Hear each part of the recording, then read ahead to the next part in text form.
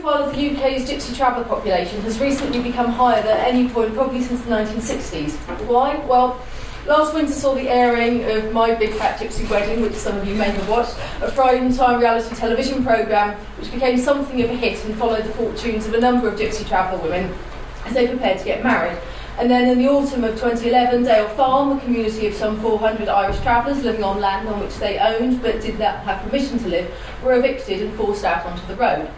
While these two events seem worlds apart, they were in fact, I think, united by a common understanding, one which put gypsy traveller communities outside mainstream society and separate from its social and cultural norms. My Big Fat Gypsy Wedding, while overtly sympathetic and giving voice to gypsy travellers, nevertheless presented, I think, an exoticised image of their lives. The horse-drawn wagons, extravagant dresses and flamboyant wedding arrangements all served to create distance between gypsy travellers and settled society. And this is a voiceover from the trailer that they used for the series. And much of the commentary around Dale Farm focused on how the residents had violated normal planning procedures to which the settled population always adhere, apparently. Media imagery centred on stereotypes, often around criminality, social irresponsibility and deviance, with calls for residents to be gassed or burnt out not being uncommon. This comes out of a more general background of prejudice. A 2005 Murray poll found that gypsies and travellers were the group of people who were most likely to feel negatively towards modern Britain, even more so than refugees and asylum seekers. So what can I, as a historian, understand of this? The presence of gypsy travellers within British society is well documented from at least the 15th century onwards. They're one of Britain's longest standing minority groups, and yet they face less acceptance and more prejudice than any other group, even the newest arrivals to the UK. In this paper I want to do two things. Firstly, to unpick the stereotypes, both these romantic and negative ones, and consider how they've often mediated settled societies and the state's understanding of gypsy travellers. And then in the second part of the paper, I'm going on to explore how this has fed into the state's treatment of gypsy travellers, using examples from the welfare, housing and education systems in the post-war period. But broadly, what I'll be arguing is that while of course prejudice experienced by gypsy travellers is in many ways specific to their own community, it is also helpful if we consider their experiences in the light of that of migrants and other marginalised people within British society more generally. Before going on any further, just a quick word about some of the terms I'm using, both notably gypsy traveller and settled society. Anyone writing about Britain's traditional travelling communities needs to deal with this thorny question of definition, which is not simply a matter of semantics. Individuals are still routinely moved on or discriminated against on the grounds that they're travellers or denied planning consent because they've lost their gypsy status through being sedentary. Recent work has confirmed exactly how problematic it is to label Britain's travelling populations, with meanings often heavily contested and not politically neutral. So my understanding is roughly that gypsy relates to the ethnic groups whose origins lie broadly within the Indian diaspora, which happened from sort of roughly the 10th century, and subsequently mixed with other groups in the course of their gradual migration northwestwards into Europe by the 15th century, while traveller, in the UK context at least, generally refers to groups who claim a predominantly indigenous European origin, but have traditionally been nomadic and self-employed. Thus, although there's been intermarriage between lots of different travelling communities in Britain and with settled society, English and Welsh groups with a tradition of nomadism are commonly described as gypsies, while Scots and Irish ones are seen as being travellers. And I can talk a bit more about that if people are interested. While these distinctions are helpful when discussing communities at a broad level, when attempting to construct their history using available evidence is much less useful. Writers of the sources that I've used rarely make such nice distinctions. Instead, they use the blanket term gypsy or deploy a range of labels to denote the pure-blooded or otherwise nature of the individuals under discussion. Consequently, I use the term gypsy traveller in order to refer to people who self-define as being part of the hereditary travelling populations of the British Isles. While this often means that both an individual's parents are of gypsy traveller origin, this is not exclusively the case. Someone might have one gypsy traveller parent or non-gypsy traveller parent, but still live within and be seen as part of the culture. Equally, a gypsy or traveller doesn't cease to be so as a result of living in a house. While some have used house dwelling as a means of distancing themselves from their birth community, other individuals retain their links to wider gypsy traveller culture and or maintain nomadic patterns of income generation, but from a house base. So in contrast, I use the term gypsy to denote the racialised and romanticised image of gypsy travellers held by many writers whose work I discuss. This doesn't mean that some gypsy travellers don't self-define as gypsies. because many certainly do, but it's, I think, too loaded a term to use more generally in the course of the sources that I have available.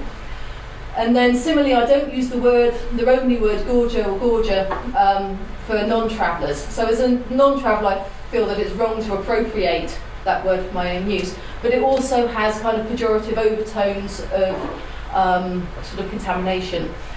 So I've adopted a more neutral term of settled society, which then leaves us with the problem that gypsy travellers are apparently defined by their nomadism and settled society by its sedentary nature, thus hiding both the fluid nature of settled society and the increasing tendency among gypsy travellers to settle, if that's clear. It's therefore with the understanding that these labels always obscure more than that they reveal that I use these terms, or else we can't talk about anything ever. Okay. So return now to the stereotypes I broadly identified at the start. Well, since the arrival of visible bands of Egyptians, as they were originally known in the early 16th century in Britain, there were images of them both as exotic strangers and as criminals. It wasn't really until the late 18th century that we see these stereotypes becoming entrenched in literature, newspapers, and popular discourse. This process is one we can tie more broadly to the increasing urbanisation of Britain's population, with the countryside over the course of the 19th century in particular becoming the repository for the working out of social anxieties relating to the rapidly changing social and physical landscape. So along phenomena such as the folk song revival, the outdoors and early caravanning movement, which I can also talk a lot more about, there emerged a movement of amateur gentlemen scholars who were self-styled gypsyologists, is the word that they use, who developed an interest in recording the origins, language and customs of Britain's gypsy travellers. Focused around the activities of the Gypsy Law Society, which was established in 1889, they became preoccupied with the foreign ancestry of Britain's gypsies and with developing theories around their purebred nature, which often tied pure bloodlines to Romany language use and proper nomadic living, which was always seen as innately rural and anti-modern. So as one gypsyologist, Arthur Symonds, who wrote in 1908, "Why are we setting ourselves the impossible task of spoiling the gypsies? They stand for the will of freedom, for friendship with nature, for open air, for change in the sight of many lands, for all of us, that is in protest against progress. The gypsy represents nature before civilization. He is the last romance left in the world." The gypsy caravan, which actually only made its appearance really in Britain in the 1830s as a result of the improving road system, became central to the settled society's image of the gypsy, in part through paintings such as by the prominent Gypsy Law Society member Augustus John, and fed by an outpouring of writings on the subject from the 1850s onwards. Popular imagination saw gypsies as people who turned up out of the blue, camped on commons or byways in their bow-topped caravan, raised horses, sold pigs, perhaps tinkering, here today, gone tomorrow. I'm sure we're all quite familiar with that kind of stereotype. The idea that gypsies lived at one with nature was taken as given. Descriptions of them and their camp firmly locate them in rural settings, using imagery stressing their similarity to the animal kingdom. Here's one writer. They talk about, in summertime, these dusky wanderers might be seen encamped upon the commons or on the sprawling borders of some quiet road, beneath a sheltering hedge, as free as the wild bird, gliding about the solitudes of the land like half-tamed panthers. Panthers turn up quite a lot, actually. For both the detractors as well as supporters of gypsies, their links to nature were uncontroversial, and such an innate part of their identity is to be unquestionable. Unsurprisingly, and here drawing on the work of Said and others who'd worked on Orientalism, gypsy traveller women received particular attention from gypsyologists. In common with contemporaries who saw Indian or African women as closer to nature and therefore more sensual, images of gypsy women were often used to play out fantasies of uninhibited physical expression. Gypsy girls are always described as lithe and slender with flashing eyes like cats, tigers or indeed panthers. These descriptions carried with them the expectation that outdoor living inclined gypsy women towards a life of sexual promiscuity, and here we have obviously the heaving bosoms and the handkerchiefs and the towering necks and the sort of general idea of sensuousness. And yet, available evidence from the 19th century, in fact even from the late 18th century, clearly shows that rather than gypsies being confined to the countryside, they, along with the mainstream population they service, often was also becoming increasingly urbanised.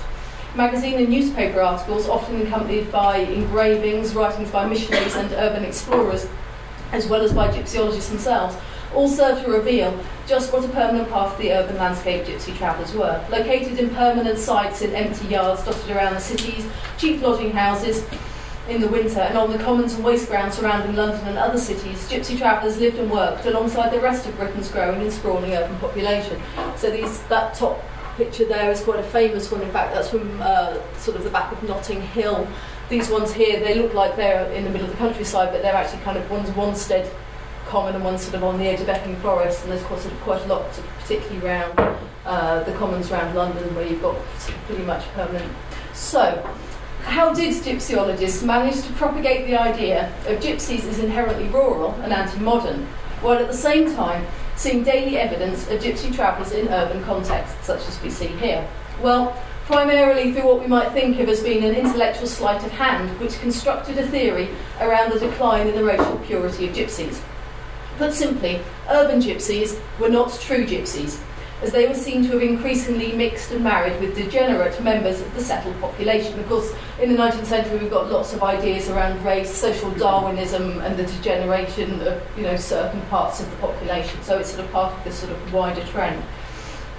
Gypsyologists developed a racial hierarchy which placed pure-blooded gypsies, who were believed to speak the best Romany, at the top, who might also live in rural Wales or other isolated areas and pursue a range of traditional crafts, followed by Didicais, half-breeds or pikeys, groups with varying proportions of gypsy blood, depending on which source you read, and mumpers, who were vagrants with no gypsy ancestry, at the bottom.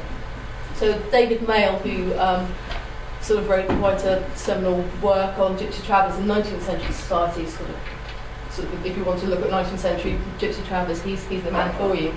Points out, to confuse the true gypsy with his posrats, which is another word for people of mixed blood, was presented as a grave error that led to much injustice being directed towards the clean living Romany.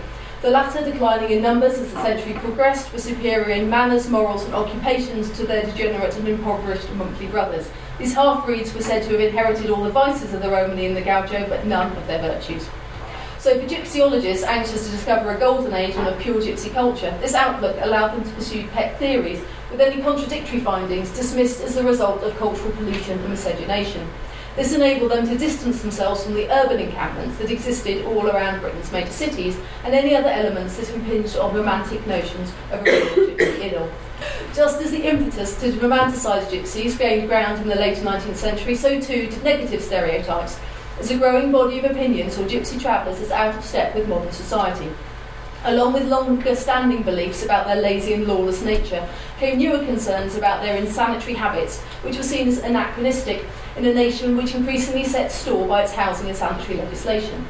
Added to this were commonly expressed sentiments that they were escaping from paying taxes and consequently evaded the responsibilities that came with modern living.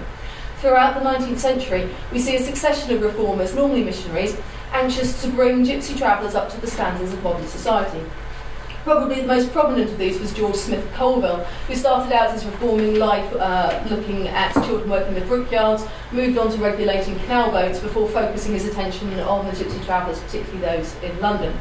He was motivated by a strong sense of outrage that they continue to exist in a Christian country and that they, by their very existence, threaten the constitutional right of citizens. So in one of his works he says, by travelling in vans, cars and tents, they escape the school board, sanitary officers, rent and rate collectors, and together they are, unthinkingly no doubt, undermining all our social privileges, civil rights, religious advantages, and will, if encouraged by us, bring decay to the roots.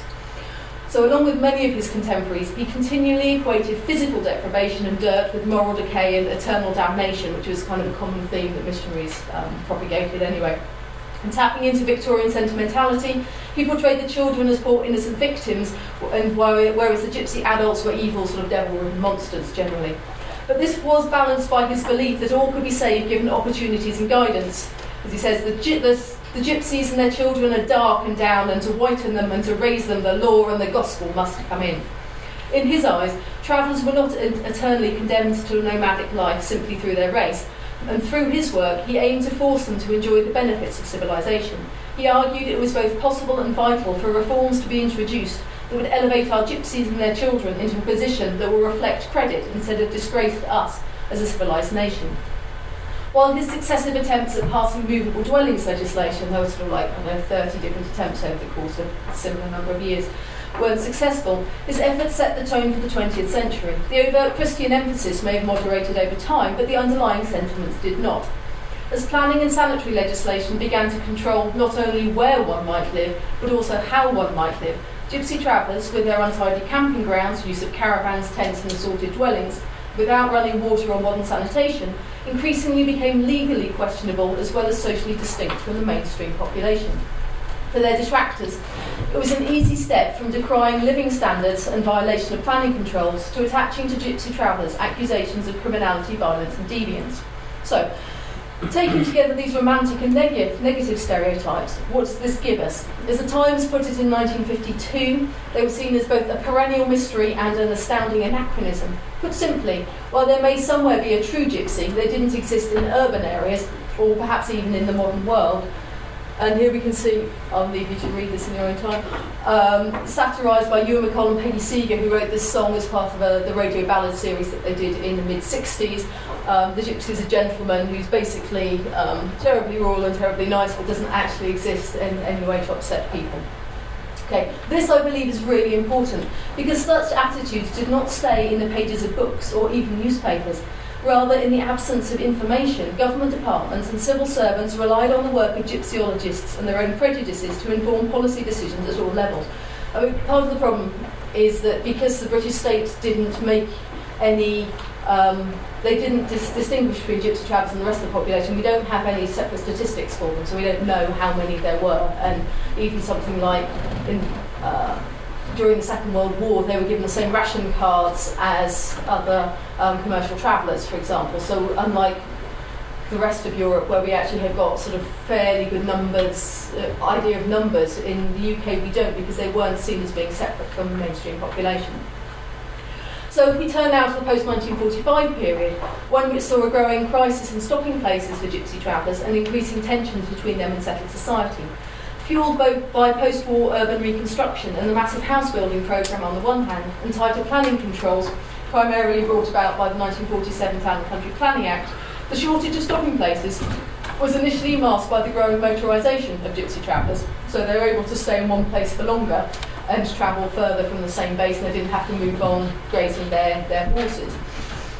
But by the mid-50s, from across the country, there are reports of evictions and conflict between residents of long-established sites and the wider population, because one of the problems with there being a shortage of sites is people stayed in one place for much longer whilst they travelled further. It sort of worked for them, but it increased tension between them and the rest of the population. And yet central government, for a range of reasons, continued to insist that this, what was blatantly a national problem, was in fact a series of localised issues. Its stance was bolstered by the use of racialised and spurious definitions of gypsies, which allowed civil servants to be seen as sympathetic to true gypsies, who didn't require government attention, whilst dealing with racially impure didikais and other travellers who didn't deserve separate consideration, but instead could be subsumed in the wider caravan and housing problems. Rather than examining the structural reasons behind repeated evictions, officials dismissed their importance by denying that they involved true gypsies. So we've got a couple of quotes here from civil servant files from the 1950s. The first one here, from time to time there are articles in the press and questions in the House about gypsies being evicted. In all these cases, the people are referred to as gypsies, though the Romany element seems to have been diluted with Irish tinkers in Cardiff and scrap metal dealers in Barley Hill. Officials who worked on the Kent survey, where there was a particular concentration of problems, and so there was some research done, similarly agreed that the gypsies proper were a very small part of the itinerant population, and they generally remain in the country in a very little trouble to anyone. And so we have this quotation here. It's essentially these people's right to be seen as gypsy travellers is based on whether they're actually living in proper boat-topped caravans, and how are they actually earning their living? Are they selling pegs, or are they doing something dreadful like scrap metal dealing? Concentrating on the living style and economic occupation allowed government departments to suggest that anyone affected by the 1947 Town and Country Planning Act wasn't a gypsy at all, but rather people without any special claim, who choose to live a way of life which doesn't harmonise with the local pattern. And so the Town and Country Planning Act, as one of the civil servants argued, leaves the gypsies free to go on using all their old camping grounds, both the permanent ones and ones which are used for part of the year. They can also, like other campers, camp freely on any new site for a period of 28 days in any 1 year. Only if they want to stay longer in a new site is it necessary for them to apply for planning permission. There's nothing in the Planning Act to interfere substantially with the gypsies' way of life. But this attitude didn't take account of travellers' long-held preference for remaining stationary during the winter, nor newer difficulties for the growing shortage of appropriate places to stop. It implied that real gypsies wouldn't wish to be stationary, and that anyone wishing to have a long-term park-up was not a true gypsy, and therefore could be dealt with through the provision of housing in the fullness of time. So I think by the mid-20th century, we can see that gypsy travellers are positioned as outsiders. Those who were deemed as true gypsies are seen as being separate from modern society and aloof from their concerns because they're closer to nature and, apart from civilization. All the other travellers were illegitimate and by definition a problem, best regulated out of existence, and therefore seen as being deviant and separate from mainstream society. So, given their precarious status, how then might we expect them to be treated in the context of the newly expanded welfare state which followed the end of the Second World War? While the welfare state constructed in the 1940s had many novel features, we need to understand how it also carried with it a strong historical legacy. Britain's welfare system, along with that of most of Western Europe in the early modern period, was based on the notion of belonging. The old Poor Law of 1602 was organised around the parish and the tax on local ratepayers. The subsequent 1662 Settlement Act allowed relief only to establish residence of a parish, mainly through birth, marriage or apprenticeship. And paupers unable to prove their residence were removed to the parish of their birth. While the new Poor Law in the 19th century no longer insisted on removal to place of birth, those deemed by the relieving officer to be vagrant rather than unemployed were placed in the casual ward overnight rather than the main workhouse and subjected to rigorous work before being released the next morning and told to go on their way. As the functions of the state expanded in the 19th and 20th century, so too did notions of belonging, both in terms of geographical area, from the parish to the district to the nation, and in terms of the idea of belonging acquiring new layers of meaning. So, the idea of residency being a key factor in accessing certain services was retained in the new welfare state through, for example, the common requirement of having to live for at least 6 months in a local authority area before being able to qualify for entry onto a council housing list. At the same time, from the interwar period onwards, we start seeing debates over the respective rights of British and Commonwealth citizens to poor law and local authority support. And although I won't go into it here, and if it's of interest I can talk about it later, the status of Irish Free State migrants in the 1920s and 1930s in relation to poor law brings up some very interesting issues around citizenship and entitlement to poor law and other state services. It's something else I've been doing some work on. And of course, after 1945, with the passing of the various Nationality Acts, attempts to control immigration and welfare entitlements became an active part of the political agenda. Right up to contemporary debates over asylum seekers' position in British society and European workers' rights to benefits from the context of expansion of the EU, we've seen the issue of welfare entitlement and citizenship becoming ever more closely tied together. So the notion of you belong to a certain place, which is now defined as the nation rather than the parish, being opening the door to certain entitlements from the state. While we must clearly pay attention to the issue of formal belonging via citizenship, this doesn't mean we should ignore or downplay other ways in which belonging and entitlement were increasingly articulated across the 20th century. Although it is now taken for granted, the introduction of the 1911 National Insurance Act introduced a new form of entitlement and therefore of social belonging. Prior to this, paupers were not expected to contribute to the common purse. In fact, the aim of legislation up to this point had been to reduce the burden on the ratepayer. Now, with the idea of insurance contributions, came the idea of certain benefits being earned and tied to active participation in the workforce.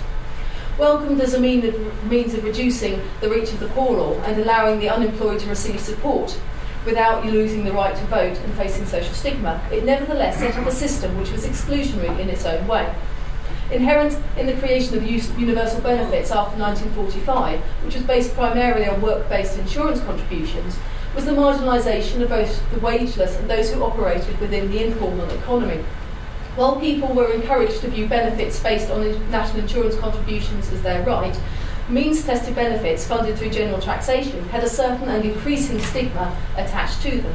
Through the passing of the 1948 National Insurance Act, gypsy travellers were structurally disadvantaged along with the majority of women, the civilian disabled and anyone else who was unable to engage in full-time, long-term employment. They were effectively being denied full and equal citizenship. Social citizenship, the automatic right to social security, had to be earned through insurance contributions. Therefore, Rodney Lowe argues, there was a permanent emphasis on the danger of scrounging, and that once on supplementary benefit, the unemployed were treated with suspicion.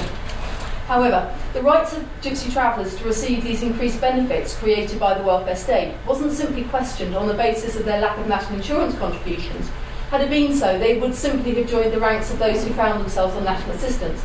Instead, the older stereotypes that gypsy travellers as social failures and deviants combined with these new ideas of social citizenship to label them as less worthy of relief and more in need of the civilising benefits of such aid. So, for example, in 1946, the appointed assistance officer, who's the person who deals with welfare, of the Highlands and Islands in Scotland, stated that the travellers were less trustworthy than non-traveller members of the community, saying, if you're a member of a tinker community, ask for relief, it is desirable not to give it without full inquiry. If it became known it was easy to obtain relief, the number of applications might become more numerous. Officials assumed, with little or no supporting evidence, that travellers were inherently deceitful and less entitled to relief. This attitude can be found running through the practices of the National Assistance Board right through the 1950s. It had the habit of making deductions to national assistance simply on the basis that work was known to be available in the area, or on the grounds that travellers were entitled to less relief because they had a lower standard of living, or thirdly, because they were earning money and not declaring it. And so we've got an example here, McPhee, who we see as both disabled and dirty, and part of the notorious Tinker family. It would appear from this and other evidence I found from the archives that the practice of making what were called automatic Regulation 3 deductions was widespread throughout Scotland in the mid and late 1950s. As the area officer for Arbroath reasoned, there can be no doubt that there are undisclosed resources in most cases. A number of them have ancient cars in which they move around, while our allowances are largely disposed of in the nearest bar that sells wine. No injustice would be done if allowances were withheld from all but the oldest and exceptionally those with large families of very young children. These statements make it clear that local agencies attempted to use the new welfare state to push travellers into a more regularised and settled lifestyle. It also shows that they were willing to do this in a punitive way by removing relief and benefits rather than in a positive or proactive manner. This example picks up on a final layer of meaning of belonging acquired during this period, one which tied it to active citizenship. Often articulated in relation to participation in the war effort, it might also take on the guise of the good or responsible citizen. And T.H. Marshall, who was one of the leading writers on kind of like welfare state and as a theorist in the 40s and 50s, argued, citizenship is a status bestowed on those who are full members of a community. All who possess the status are equal with respect to the rights and duties with which the state is endowed. Citizenship requires a bond, a direct sense of community membership. If citizenship is invoked in defence of rights, the corresponding duties of citizenship cannot be ignored, and he goes on then to list these, which include the duty to pay taxes, insurance contributions, education, military service. The other duties are vague and are included in the general obligation to live the life of a good citizen. And of paramount importance is the duty to work. And these are attached to the status of citizenship. This idea of citizenship, therefore, implied a contract in which, in return for the guarantee of equal status and access to the now considerable benefits and services, the citizen was expected to participate fully in the economic and civic life of the community. While not all of the population clearly subscribed to this definition of citizenship, there did emerge a popular sense that along with the war, the welfare state had been won through the active participation of the people. The reverse side of this was that those who were not perceived as having pulled their weight were vilified and marginalised. Such an argument has in fact retained a very powerful legacy. Some of you may be familiar with Dent Gavin Young's recent consideration of the New East End, in which we find what I believe to be a very insidious argument that the residents with Bangladeshi origins or heritage have a smaller moral claim on council housing than the white working class local population, who are seen as shouldered as having the worst of the Blitz and fully engaged in the war effort. What we might term kind of the assumption of an indigenous entitlement to welfare here. The role taken by travellers during the war in the public mind was at best viewed as ambiguous and at worst as positively hindering the efforts of the majority. And the implication this had for the post-war era was profound. Added to traditional stereotypes of travellers as antisocial was the new feeling they'd undermined the interests of Britain in this time of need. I can talk more about their role in the Second World War, if that's something that interests people. However, for those engaged in the task of reconstruction, participation in the war effort was only one small part of the new wider definition of a citizen. As Marshall had stated, duties to which the citizen should subscribe included general exhortations to good conduct and promoting the wider welfare of the community. One way in which travel lifestyles could conflict with that was in the area of planning and environmental control. And I've already mentioned briefly the 1947 Town and Country Planning Act. which besides creating green belts, national parks and stricter planning regulations, it had been sort of generated by the broader ideal that the nation had a right to a clean and regulated urban environment and access to unspoilt countryside. And as David Macklis has argued, while particular types of conduct in the country were held to promote good citizenship via mental, moral, physical and spiritual health, others signified a lack of citizenship. Citizenship became defined in relation to anti-citizenship, represented by those members of public whose behaviour didn't live up to environmental standards. It depended on the identification of an unworthy, degenerate residuum for its self-definition. The creation of an inclusive nation, therefore, rested, in the short term at least, upon exclusion. So the new environmental residuum, if we want to think of it like that, didn't merely include the urban-minded tourists who dropped litter and played loud music, but also those who threatened the landscape with their hideous settlements in the form of plotland shacks, bungalows and inappropriately placed caravans. Beyond the dislike of badly sited caravans, planners and bureaucrats believed that the very existence of movable dwellings perpetuated substandard housing and therefore undermined their efforts to create an orderly environment. So travellers not only failed to become tightly regulated citizens, but they also undermined the notion of the participatory citizen, which demanded education in all aspects for good citizenship as essential for its success. So this is Marshall again. Civil rights are designed for use by reasonable and intelligent persons who have learnt to read and write. Political democracy needs an educated electorate, and scientific manufacture needs educated workers and technicians. The duty to improve and civilise oneself is therefore a social duty and not merely a personal one. Schooling of gypsy travellers under the 1944 Education Act must therefore be seen not only in the light of extending secondary school education to all, but also as the means to create good citizens. It was not sufficient for a government to lead, but the individual, through participation in civil society, must also actively follow. Given the failure of gypsy travellers, then, to match up to the new and exacting standards required of citizens in the New Britain, their relationship with the welfare state in all its forms was clearly problematic. While the ideas espoused by Marshall and others concerning notions of reciprocity and duty were largely just ideals, and one which many settled members of society also did not meet, they did form important guiding principles for those conceiving and implementing the new services. So, by the mid-20th century, the idea of belonging and entitlement, I believe, to state benefits and support was tied up to three often interconnected factors: residency and citizenship, either residence and citizenship in terms of a locale or the nation, personal financial contribution through national insurance, and the less tangible but no less important idea of the good or active citizen. Thinking about the welfare state in these terms, I believe, is one way of moving away from stereotypes about the place of gypsy travellers in British society, while at the same time being alive to the roles played by those stereotypes in mediating their relationship with the welfare system. It also allows us to see gypsies not as exotic outsiders in a category of their own, but as a marginalised group alongside other marginal groups, including, as I'll go on to show, new migrants in Britain. In doing this, I'm in part building on the work of the Dutch scholars Lea Lucassen, Wim Willems and Anne-Marie Cotard, who've been at the forefront of rethinking how gypsy travellers should be understood in European history. To this end, they have suggested they should be seen as they being gypsy travellers rather than Lucas and Marie Cotard, should be seen as part of a wider body of migrants who've been an essential part of Europe's social and economic fabric since the late Middle Ages. One of the ways in which their thinking has been useful is to look at how the states have labelled and dealt with all those who they consider to be outsiders, most noticeably in the area of poor relief and welfare, where belonging to a locality was a crucial factor in being able to access support.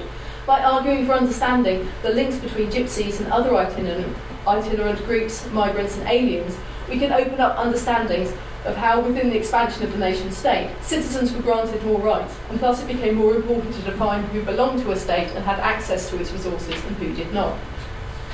So if I turn now finally to a couple of examples to show how this was played out in the context of post-war Britain, we can see how both the exotic and negative stereotypes that I've outlined were deployed against gypsy travellers by various levels of the state in considerations over housing and education provision. At the same time, these were intrinsically bound up with notions of them as outsiders, of not belonging, and consequently of having no rights to common resources accessed by the local community. Always inherent in debates over whether or not to extend normal welfare rights to gypsy travellers was a tension. It was accepted that extending these benefits to them was the best means of assimilating them into the wider population. Yet there was also a strong feeling they didn't have the right to those benefits, or if they did, only at a lower level than that of the local population. Throughout, This tension interacted with essentialised stereotypes which positioned gypsy travellers as inherently deviant or even genetically incapable of being improved by the interventions being proposed. So these tensions were particularly present in debates over housing. And here we've got one of the upbeat messages from the press. This is from 1960, from Scotland. We had sort of, when you're going through the archives, you find these kind of like, oh look, here's some house gypsies, aren't they terribly happy now that they're living in a proper house kind of stories. So this is one of them. But housing, I think, has to be understood not as providing accommodation for the homeless, but rather as a tool for solving long-term social embarrassment. Whereas the excuse often used for not providing authorised stopping places for gypsy travellers was that they didn't really want them, this reason was rarely used in the housing debate. Generally, the reluctance of gypsy travellers to be settled in houses was seen as further confirmation of their need to relinquish their nomadic lifestyle and become more socialised. This did not mean that central and local government were consistent in their attempts to house travellers, but rather only instigated schemes where it proved possible or convenient. The post-war period was littered with contradictions. For every statement to the effect that steps should be taken to compel gypsies to settle in permanent dwellings and share the responsibilities of modern civilization, there was one that assumed gypsy travellers continued to exist beyond the remit of local authorities. Where councils did instigate schemes, behind inevitable differences in detail between localities lay consistent themes and patterns based on the presumption that gypsy travellers should become integrated into wider society. At the same time, these policies displayed an unwillingness to either extend to them the full benefits of the welfare state or to allow them full and equal contact with settled society. The ultimate aim was to render gypsy travellers invisible through assimilation, but without contaminating, and that's a word that's used, or disadvantaging the rest of the population. These attitudes made their impact in one of two ways. The first and most common response was that gypsy travellers were completely undeserving of limited resources of the council and were therefore ignored or moved on as soon as possible. Councils, however, which did make some move towards housing their gypsy travel population, were caught up in the ambivalence generated by a desire to make gypsy travellers normal members of society on one hand, and unwillingness to accept that they had the same claims on common resources as the rest of the population. The post-war shortages, especially of building materials and housing, brought into focus the competing priorities of local authorities. For example, although New Forest Council was one of the few areas to have a concerted gypsy traveller housing policy, it still believed that housing them, in its words, should be put in the context of housing demand, arguing how all local authorities are under constant and severe pressure from substantial and growing waiting lists. Consequently, the second response was to accept that, in the interest of removing the blots gypsy travellers left on society, services should be provided, but to a lower standard. In many cases, this was manifested through the medium what was called simplified housing. Such accommodation was designed to act as a stepping stone. They were basically kind of huts with sort of internal provisions within them. Such accommodation was designed to act as a stepping stone from which gypsy travellers could graduate into council accommodation and ultimately merge with the rest of the community. These lower quality services were expected to result in the full and equal socialisation of gypsy travellers, with blame for any failure being placed at the door of the travellers themselves. One of the key aims of the policy was to ensure that they were not evading the duties as well as the benefits associated with the welfare state, as argued by one of the welfare officials involved in the resettlement scheme of the New Forest gypsy traveller population, who went on to say, whilst it cannot be denied that a large number of them are extremely poor, a certain percentage seem to be rather more affluent. By their present mode of living, the more affluent ones can more easily evade such matters as national health insurance contributions, income tax, etc., and some at least choose their present way of life for this reason, which may deter them from accepting housing should it be offered.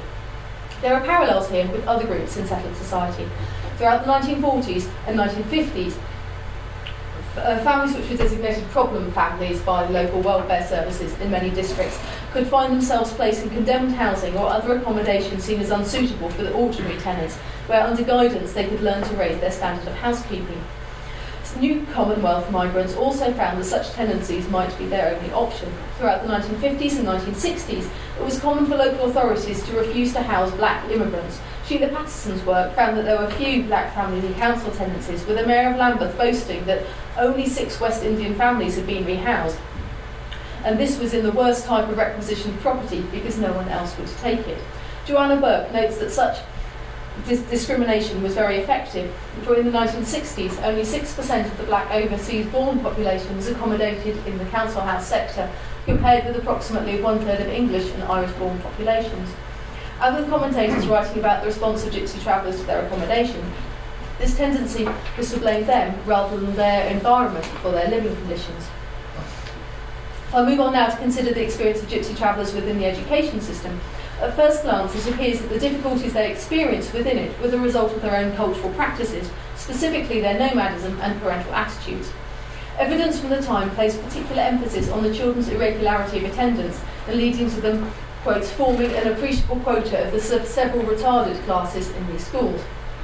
One head teacher believed a habit which might appear as a harmless and picturesque custom, as in nomadism, has in fact thrown an unwarranted and unfair burden on the schools, retarded directly the educational development of the children concerned, affected the whole balance of school organisation, and set an evil example in defiance of regulation, low standard of attainment, and a failure to respond to social training. These concerns were reflected in the attitude of education authorities and the inspectorate. In cases where Gypsy travellers were relatively numerous, they recommended a policy of dispersal of small groups over several schools to prevent a concentration of the problem and an undue preponderance in one school.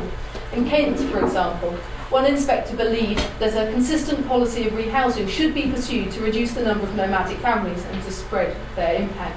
He further felt that where sites were provided, they should be kept small to prevent Gypsy traveller children from swamping local schools. And that would also have the additional benefit, he believed, of allowing them to learn a more conventional way of living. While it is important to acknowledge the specificity of traveller experiences of education, they can be fruitfully understood, I believe, as part of a continuum of poor educational experiences rather than a complete aberration. McCulloch has argued convincingly that, particularly after the age of 11, most children's education was determined by their class rather than their ability, with the consequence that working-class children were concentrated in the poorest schools with limited facilities, curricula, and exam opportunities. The 3,500 secondary modern schools in England and Wales catered for approximately 3/4 of children aged 11 to 15. Yet in 1956, the secondary modern inspectorate were only able to identify 140 that were worth a second glance. The majority of schools which Gypsy traveller and other ethnic minority children attended, therefore, existed in a world of scarce resources and limited educational horizons. If there was a pyramid of privilege that saw the mass of working class children near the base, then children from minority backgrounds were at the very bottom. Ian Grosvenor's work has demonstrated how educational policy complemented the state's construction of black people as a problem, with black pupils consistently being represented as taking resources away from white pupils and threatening their educational opportunities. Central to official thinking in the 1950s and 1960s was the presumption that migrant success in Britain would be determined by the abandonment of their culture, traditions and values and the acceptance of a British way of life. There were concerns about large concentrations of immigrants' children in particular schools or classes. Circular 765, for example, asserted that the task of education was the successful assimilation of immigrants' children, but warned that the chances of assimilation were more remote as the proportion of immigrants' children in a school or class increased. Up to 1/5 of immigrant children in any group fit with reasonable ease, but if that proportion goes over about 1/3, either in the school as a whole or in any one class, serious strains arise.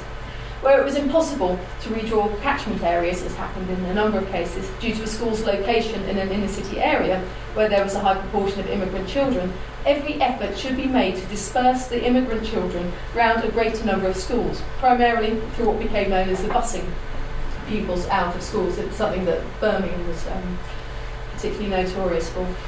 Grosvenor notes that local authorities reassured non-immigrant parents that the progress of their children would not be restricted by undue preoccupation of the teaching staff with the linguistic and other difficulties of immigrant children. But the circular was deafeningly silent on any benefits that would accrue to black parents or indeed their pupils where the policy of dispersal was adopted. The policy was not conducted on the grounds of educational need, as children were dispersed irrespective of whether or not they were immigrants, irrespective of whether they had any language difficulties or not. The children were dispersed solely on the basis of colour. Black students were perceived both as being intrinsically a problem and a problem owing to their expected negative impact on the performance of white children. The same concerns can be found in relation to the presence of Gypsy traveller children in schools. as is indicated by the writer of the report on the impact of them in Hampshire schools. The parents of children attending the elementary schools resent the fact that their children have to be in close contact with the Gypsy children. Their influence is bad, even where their numbers are small in comparison to other children, and in one school the number of Gypsy children roughly equals or exceeds the number of other children attending that school. In addition to the tension between a desire for assimilation and a concern over the negative impact on the education of white pupils, studies have revealed an inclination to blame minority cultures for any failure to perform adequately, viewing their experience as a result of cultural pathology rather than any limitations within the state system. For Gypsy travellers, as we have seen, the blame was placed on nomadism and the lack of parental support, while Asian pupils were seen to fail because their mothers were too passive and stayed at home. Afro-Caribbean pupils were seen to fail because their mothers were too assertive and went out to work. Hence, African Caribbean children were labelled from the outset as underachievers and segregated within schools into lower streams or teaching bands, or were declared educationally subnormal and placed in special classes or separate schools on this basis. The experience of Gypsy traveller children, therefore, fits into a more general pattern of marginalisation of minority children, but they too were depicted as a problem and underachievers, seen as a threat when too numerous in class, and their parents and family background were blamed for their failure to assimilate into a classroom setting. Positioned as outsiders with weak claims of belonging, they were seen as having little claim on the resources of the local education authorities. So, briefly to conclude, I've argued for the importance of acknowledging the role of stereotypes constructed and perpetuated by settled society, both exoticising and vilifying, in informing how Gypsy travellers have been understood, or perhaps rather misunderstood, across history. Positioned as inherently rural, exotic and out of place in the modern world, their continued existence has been constructed as inherently problematic.